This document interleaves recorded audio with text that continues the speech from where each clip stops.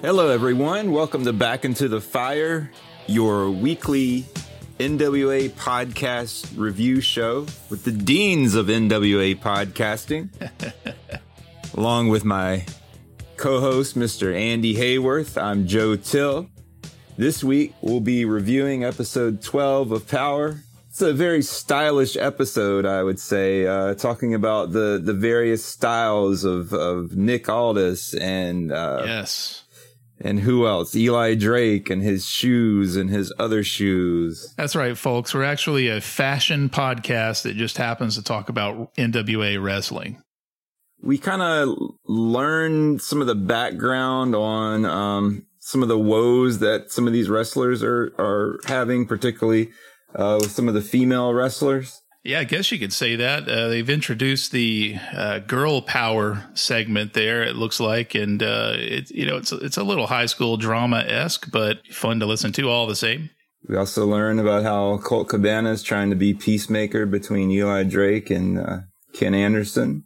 It seemed like Drake was trying to sort of ask Colt to join up with him a little bit, but it looks like Colt has Anderson's back on this one. So I don't know. Are we going to see a team up there with those two guys? You never know. You never know. So what were your overall feelings of this episode? Well, I had one big takeaway from this episode, and that takeaway is I finally know what the Nick Aldis gold watch is. And it's not an Invicta. It's not an Invicta. It is a Diesel Ironside. That's the name of that watch. And I think it's about a $200 to $300 watch, so it's not a cheap watch. I finally know the name of it. It's not an Invicta, so I guess Invicta won't be sponsoring us now, but I was very happy to finally figure that out, and I think I could say that with 100% certainty. We did see a Invicta on the show before, though, didn't we? Yeah, I think he had on an Invicta when they did that heel turn against Tim Storm. Gotcha. He had on a different watch for that. And that was that Invicta Russian Diver, I'm pretty sure. And I haven't figured out what the Pope's watch is, but it too looks like an Invicta. So anyway, there was a good bit of fashion talk on this show, though, wasn't there?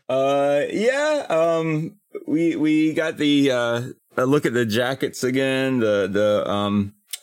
Got the official name of the group, of the gang, I guess. We got a little crowd shaming for Aldis's custom-made suits, which, of course, he took offense to. I think somebody in the crowd said it was a cheap suit, right? Yeah, he did say it was a cheap suit, but Aldis explained that it wasn't, nicely. Well, it looks good on him, at least. I don't know if it's cheap or not. I don't know what kind of suit it is, but he looks good wearing it. He had the nice pink tie there, and yeah. I have to say, though, the name of the heel group there, Strictly Business, I don't like that name too much. And I'll tell you why. It's because I just can't remember what the name is. And Strictly Business, yeah. The Four Horsemen, you remember that. You remember? I swear 2 minutes after he said what the name was, I couldn't remember what it was, and I had to roll back and check it out. But yeah, I did too. Wasn't that an 80s movie, or was that Risky? That was Risky Business, wasn't it? The 80s movie. Yeah, if they'd called themselves Risky Business, that probably would have been a little more memorable. But Strictly Business. I don't know. I like those jackets. That's an interesting logo they're using. It looks like sort of an eagle with a hand grip in the middle there, shaking hands in the middle. Just afraid if nobody knew better, somebody would accuse you of being a Nazi or something wearing that, without getting a good look at it. Well, the shaking hands is like a Masonic emblem too. So I don't know. Maybe Nick Aldis is a Freemason or something. Maybe he is. I don't know. We also heard a fashion statement, or at least a replay of. I didn't even catch it in last week, but Eli Drake calling his jacket shoes of a champion. Yeah, that was one of the best parts. realizing what he said and then laughing about it. Yeah, that was good. He said, "What did I say? Shoes of a champion." I tell you have to be a champion to wear that jacket, though. That's a great jacket. Yeah, and nice. The shoes are nice as well. So the shoe game is on point there. It is. I guess he's a sneakerhead or something. There's the introduction of the girl power with all the new T-shirts out there. Yeah, weren't they selling those T-shirts as a couple weeks back, actually? They may have been selling them. Actually, I'm pretty sure they were, but I don't remember really getting a good promo on those until this week's show. And right. Of course, all social media, which, by the way, folks, we're now up on Twitter. Yeah. And Instagram. Just look us up, Back Into the Fire, at Back Into the Fire on both formats. And if you want to contact us by email, it's backintothe.firepod@gmail.com. That's right. We're official now, and everybody's out there can see what we're up to finally. So I tell you, I liked how this episode started with the opening montage of the Aldis and Storm feud. That was one of the better packages I feel like they've had on there. It was, really well edited, really encapsulated the details of everything from beginning to end. And right. I mean, you called it last week when you called Nick Aldis Darth Aldis, because boy, he was full of hateful harangues this week toward Tim Storm. He was, and then to bail on the match at the last minute was sort of disappointing. I think that pissed off a lot of people. I think the internet was sort of collectively mad about that, but at the same time, we kind of expected that. Boy, that interview where he came out, and got in Tim Storm's face about, you're all, full of piss and vinegar, and I'm here all calm, and you're dressed and ready to go. And then he was encouraging him to lash out in anger. He definitely sounded like Darth Vader out of Empire Strikes Back or Palpatine or something. It's like, let go of your hate. I thought, maybe we'd see a little scuffle there, but yeah. Didn't you expect some sort of a run out by members of Strictly Business, like maybe a sneak attack or something from behind? Yeah, like maybe they try to injure him before the match or something like that. For sure. Yeah, it was definitely it was one of the better moments of the show, I think, that they've had up to this point. It was you could really feel the power of that moment, and boy, Aldis healing it out, right, exceptionally well right here. And even referring to some of the old dudes in the locker room as Randy the Rams, I guess. Ooh, yeah, that was referring to Storm in front of him, but also like a Ricky Morton in the back or Robert Gibson. I think the best part about that comment was just the look of disgust on the face of Dave Marquez when he just kind of gave him a look like that wasn't really necessary, was it? Randy the Rams, folks, if you don't know, is apparently a reference from the wrestler movie that came out, I guess, about 10 years ago, about a washed-up wrestler trying to make a comeback. Right. Great movie. It's very dark and it's depressing, but boy, that reference was really spot on in this case. So we had the exhibition match with Aaron Shooter Stevens facing off against jobber number one. What's the guy's name? Oh, was that Sal Rinaldo again? Sal Rinaldo, yeah. That was an interesting match from the Shooter Stevens perspective, because he wasn't wearing the nude shorts anymore. He actually had on the karate gi. Yeah. And he was doing some, crazy, Karate Kid sort of stunts in there. In fact, he was. Sal actually was taunting him with the crane kick or something, but he was, yeah. It was a fun little match. I enjoyed Stu Bennett's pandering of Aaron Stevens, like he was the greatest wrestler since Lou Thez to step into the ring. The most deadly wrestler of all time. Yeah, that commentary was so smug and it was and really, really cynical. Very tongue in cheek. I don't know if he was trying to intentionally present like, he really believes Stevens was this awesome wrestler or just being a smart ass. It's hard to tell with a guy like that. I think it was probably the latter, because Joe Galley was like, what are you talking about? Yeah. it was fun, more fun listening to the commentary than it was watching the match, to be honest. The commentary, they sounded like they were having fun, sounded like they, were having good chemistry calling these matches, which was something I enjoyed. Yeah, I think it's really ramping up. I think they're really starting to gel, and they sound great in there. good commentary on that one for sure. And that match was finished with, was it the Mongrovian clutch? Yeah. Oh, gosh. Okay. Which it looked like, sort of like, I don't know if you remember the $1 Million Sleeper, this finisher Ted DiBiase used to move, which I'm sure there's other names for it. But it looked like a variation of a sleeper hold. Nothing spectacularly new. You got that obscure knowledge on this stuff, Ted DiBiase finisher. Wow. I'm impressed. It's just from hours of wasting my time when I was a kid. So. Who'd have thought you'd ever use that info again? I know, right? With Trevor Murdoch, finally they let him win one here, so that was a good little match. Finally, yeah, I was like, oh, here comes Murdoch to get jobbed again or whatever. But no, he was impressive. Solid win. Another finisher, submission finisher, the Indian Deathlock, which is a variation of a figure four, sort of. So Stevens beat Sal with the Mongrovian clutch, and then he wouldn't let it go. So we had a run in by Murdoch. Yeah, Trevor Murdoch, trying to be Mr. Nice Guy, I guess. Get in there, save Sal, put up his television title spot. Put it on the line, right? I think For that's Stevens? right. Yeah. Yeah, so the Pope did a little interview with Eddie Kingston and Homicide, and we learned a little bit more about Homicide. Apparently he was a world champion back in the Northeast. For the life of me, I can't figure out where the interview was going, though. It seems like it was chopped pretty quickly, and before they decided, Yeah, that definitely wasn't the highlight of the show for me.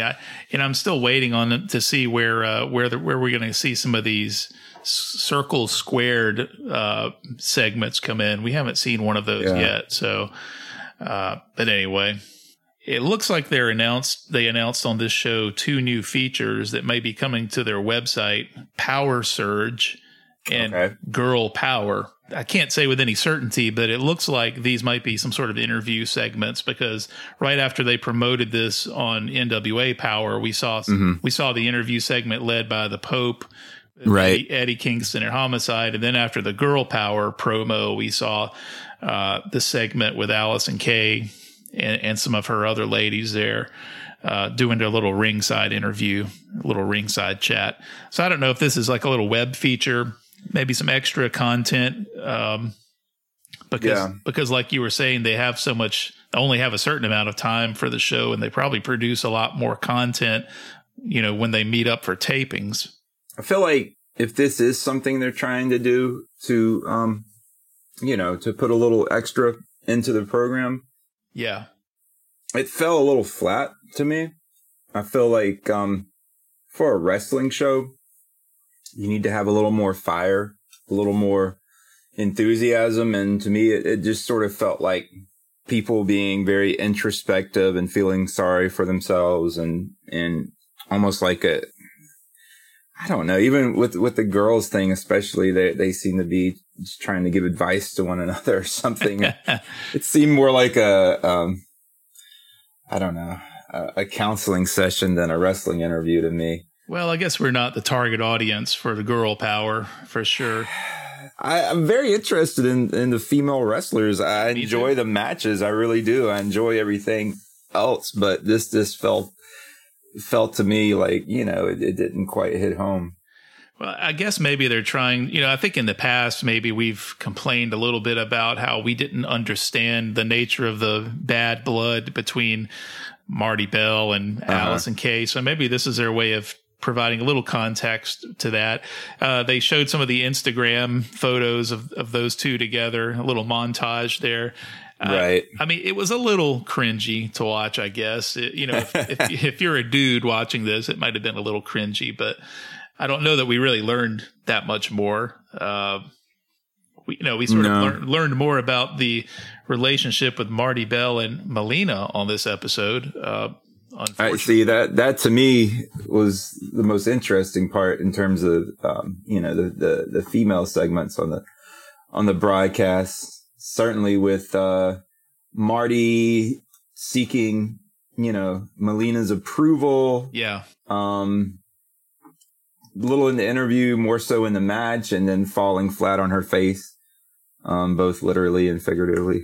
Well, back as far as the Into the Fire pay-per-view, I'm sure you noticed that while that match was going on, the match involving Melina and Marty Bell, she was looking toward Melina for advice during that match. Mm-hmm. And I feel like every match we've seen her in, she's still doing that. And she was certainly doing that in this particular match against Tasha Steelz. I mean, I half expected Tasha Steelz to come up behind her and knock her out while she was turning around looking at Melina. So I don't know. Maybe they're playing that little angle a little too hard, but unfortunately for Marty, Tasha Steelz won. It was a much better looking version of Tasha Steelz that we saw in Into the Fire. Yeah, she didn't put up much of a fight against Thunder Rosa, but nobody really does. So, right. But Melina in the manager role has been pretty good, I have to admit. She works very well in that role. And I mean, I felt really bad for Marty Bell after that one. I did too. I thought, how long is she going to take abuse like this from Melina? Getting the scorn, the fury from Melina. Right. Right after you got your face smashed into the mat. I don't know. I did feel kind of bad for her. But we'll see. We'll see how long she puts up with it. And, eventually it looks like if the angle's played out the way it's going, Marty is going to eventually just get fed up and probably turn on Melina. Right. I think might be what they're working back up to, but we'll see. I did like the fact that Tasha Steelz got a decent match this time. I kind of hated that they brought her in during the pay-per-view and just to get kind of pounded, but yeah, she had a good match this time. It was a good, good balanced match, and hopefully we see more things like that. I think we learned that Zicky Dice will be facing Caleb Conley for the chance in the TV tournament. I don't know Caleb Conley. Have we seen him on the show up to this point? Biggest news of the night: Caleb Conley will return to NWA Power. He was on some of the earlier episodes. I believe he wrestled Ricky Starks in a pretty early on episode last year, if I'm not mistaken. That sounds familiar. Maybe Ricky Starks and another person, but I don't know much about him. Okay. Well, and I guess we were wrong on our last episode. We thought that Zicky Dice had already qualified for the TV tournament, but apparently he was in a match to qualify in order to try to qualify for the TV tournament. Okay. He was in a jobber elimination match to start. You go. And now he's in the real thing, I guess. Right. And, the final match of the evening, I'd been looking forward to this for a week. Yeah, me too. Actually, more than a week, because they pushed back the air date to Wednesday rather than Tuesday. Right. Which was probably smart because it was New Year's Eve. But I was really looking forward to Nick Aldis versus Tim Storm. And, we didn't get that. So nah. I feel like the crowd was so belligerent. Crowd was fed up. I think they're really pushing hard for Aldis to look like a heel. I think the fact that he came up with this excuse of why he didn't want to, he wanted to have fun. He wanted to do this just sort of to amuse himself. And when Tim Storm decided that this was personal, he's like, well, it's not fun for me anymore and all that. Because he'd already mowed through every competitor. Yeah. I love I tell you, I love the way Aldis talks. He uses some really interesting phrasing in there. And I do too. He's a great interview for sure. Yeah. He's, the thing was, I was mad because I wanted to see them wrestle and I thought there'd be some intrigue to it. But at the same time, I wasn't mad because I understood in his heel role, that's what he has to do. And, you can't give up everything right at the beginning. You have to keep the struggle going for these two guys. So, yeah. And, to Tim Storm's credit, he was fired up. I'm tired of seeing him lose. So he wins one against Royce Isaacs. Yeah. And, the sacrificial lamb. It's funny how all this sort of just volunteered Royce to go out there and fight Tim Storm, or Royce had this look on his face like, I don't want to do that. This guy's pissed at you. Why should I want to go in there and take the brunt of the punishment, but he does. I mean, Royce Isaacs, I don't think he's as big as some of these guys, and certainly Tim Storm's a big dude. Yeah. And, it was another, balanced, convincing matchup. Right. And Tim Storm looked like a man on a mission in there, and he did great and put down a finisher, which to me doesn't look. It's a cool finisher, but I don't know how it's more impactful than some of these other moves they do. Nah. It seems like kind of like a low impact. It's like hardly even a body slam. It's sort of a side body slam, which. I guess everybody has to have a finisher. Yeah. I would peg him for more of a, I don't know, maybe a submission type finisher or something like that. Somebody as big and, bulky as he is, but it works for him, I guess. Both of the Storms, Tim and James Storm, both have finishers involving circular motions. Really? Yeah, well, there's the Eye of the Storm, and then I think that's what it's called, right? That's James Storm, where he puts him sort of in that crucifix and spins him around a little, which is kind of a crazy finisher there, honestly. Escape my memory. Well, it's not very memorable, honestly. Just haven't seen enough of these guys to start remembering. I mean, some of them are more memorable than others, but like the Mongrovian spike, of course, but... Yes, I'll try not to call it a spear this time. I keep doing that.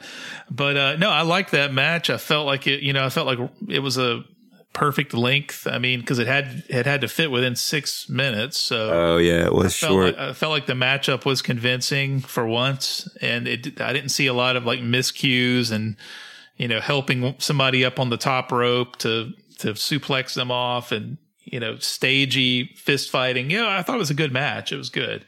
Mm-hmm. But you're right, though. You would have thought that there would have been some interference from Camille, or hell, put May Valentine in there, since that was her boy getting beaten in there. Something, because there's 4 of them outside, and it seems like if all this is going to go full heel, you gotta. Yeah, get some cheating in there at least. Some, grab a leg or something to trip somebody up when they go into the ropes for the Irish whip. Right.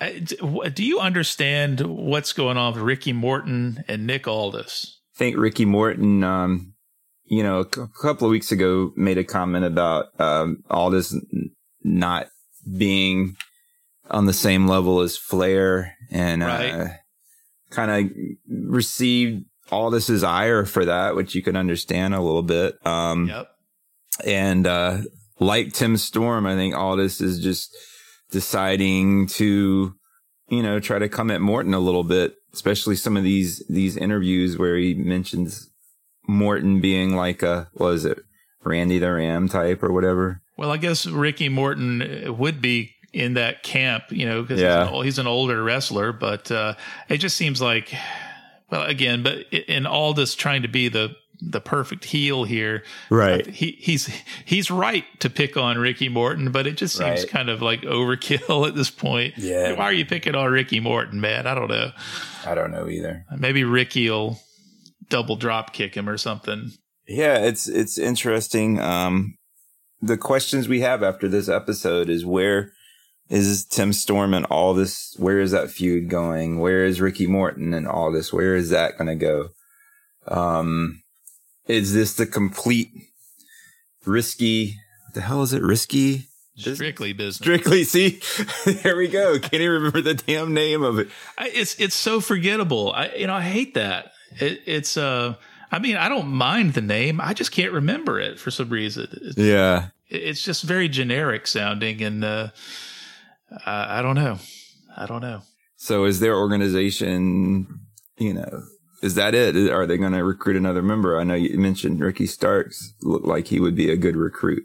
Right. Would that be too many? I mean, I don't know. That's a lot of people in the stable. What is Camille at this point? What is Camille's purpose in all of this? Is she just basically, I don't know, just sort of to stand around, be like the manager type, or is she going to become more involved in actually wrestling? I've said it before. I really hope we get to see her wrestle. I hope that this May Valentine gets in there and shakes it up a little bit. But yeah, I don't know. I'm not exactly sure. But we have Aldis. We have the two wild cards, right? Royce and Tom. So yeah. I guess that does leave a fourth spot for a guy if you wanted to be a true four horseman type situation. Right. And I think Starks might be the guy there. But I don't know. They always, tend to subvert our expectations a little bit, which is good. They didn't mention the villain on this episode. We haven't heard much about him here lately. So is he going to be a regular on the program, or is he going to be at the pay-per-view? Is he just sort of a one and done type? Maybe they'll get him for another match against Aldis without really any build up or anything. I don't know where they're going with that either. I don't know. They clearly they have to be planning on using him in some capacity, but whatever that capacity is, it seems like sure seems like that the logical path to that would be that they would face off at Hard Times. But I mean, who knows? All the Hard Times promos seem to indicate that it's mostly based around the TV title. The TV title, which is only going to be one match, though, right? Is that the tournament's going to? Yeah. Are there going to be a few matches, like a semi and a final round in that particular program? I don't know. I don't know, but I did find one thing intriguing this week. If you go on, social media, everybody has an opinion on this stuff. And if you go on YouTube and look at this episode on YouTube and look in the comments, the NWA Power account or the NWA account was actively responding to fans in this particular, and maybe they always do that, but I've never noticed it before. But right. somebody had a question about Marty Scurll, and I can't even remember. I think there was a comment like, keep watching. I think that was the response from NWA. So okay. So there's definitely something going on there. One thing that I thought was funny on this episode is, Thunder Rosa is supposed to be wrestling ODB, right? And they specifically mentioned that matchup has not yet been contracted or sanctioned by the NWA or something like that. Huh. Yet I didn't catch that. Yet Trevor Murdoch can come out and have a match that seems, perfectly fine with Aaron Stevens. Nick Aldis can say, I don't want to wrestle Tim Storm and put Royce Isaacs in there. That's not sanctioned or contracted, right? It's very strange. I thought it was a funny thing to say. Just say they're doing it next week. I mean, why do they have to say that it hasn't been contracted yet or whatever? It's interesting. So I wonder if they even taped the bout yet, or it's not going to be until after the next series of tapings. One of the people, so somebody said in the comments, when is the Circle Squared going to start? And somebody commented, I read spoilers, look some of them up. It should be really good. What spoilers? Spoilers for something spoilers that for hasn't Circle Squared? Yeah, I don't know what that's all about. What did you think of the Hard Times promo featuring the song Hard Times by William Patrick Corgan? I liked it. It was well produced. I like the gritty, the black and white look of it. I like the song too. I've been listening to that thing repeatedly ever since I heard that. You told me you liked the song. I haven't got the song yet, but I plan on getting it. It seemed to focus mostly on Aldis. Yeah. So I guess we'll see. Is Aldis out of the television tournament because he subbed in Royce? Yeah. I mean, I guess if he was going to go up against Marty Scurll, that would be the way to take him out of the running for that. Right.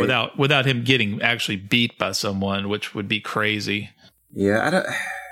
I don't know. I feel like it's almost too soon to have the Scurll Aldis match, but maybe not. I don't know.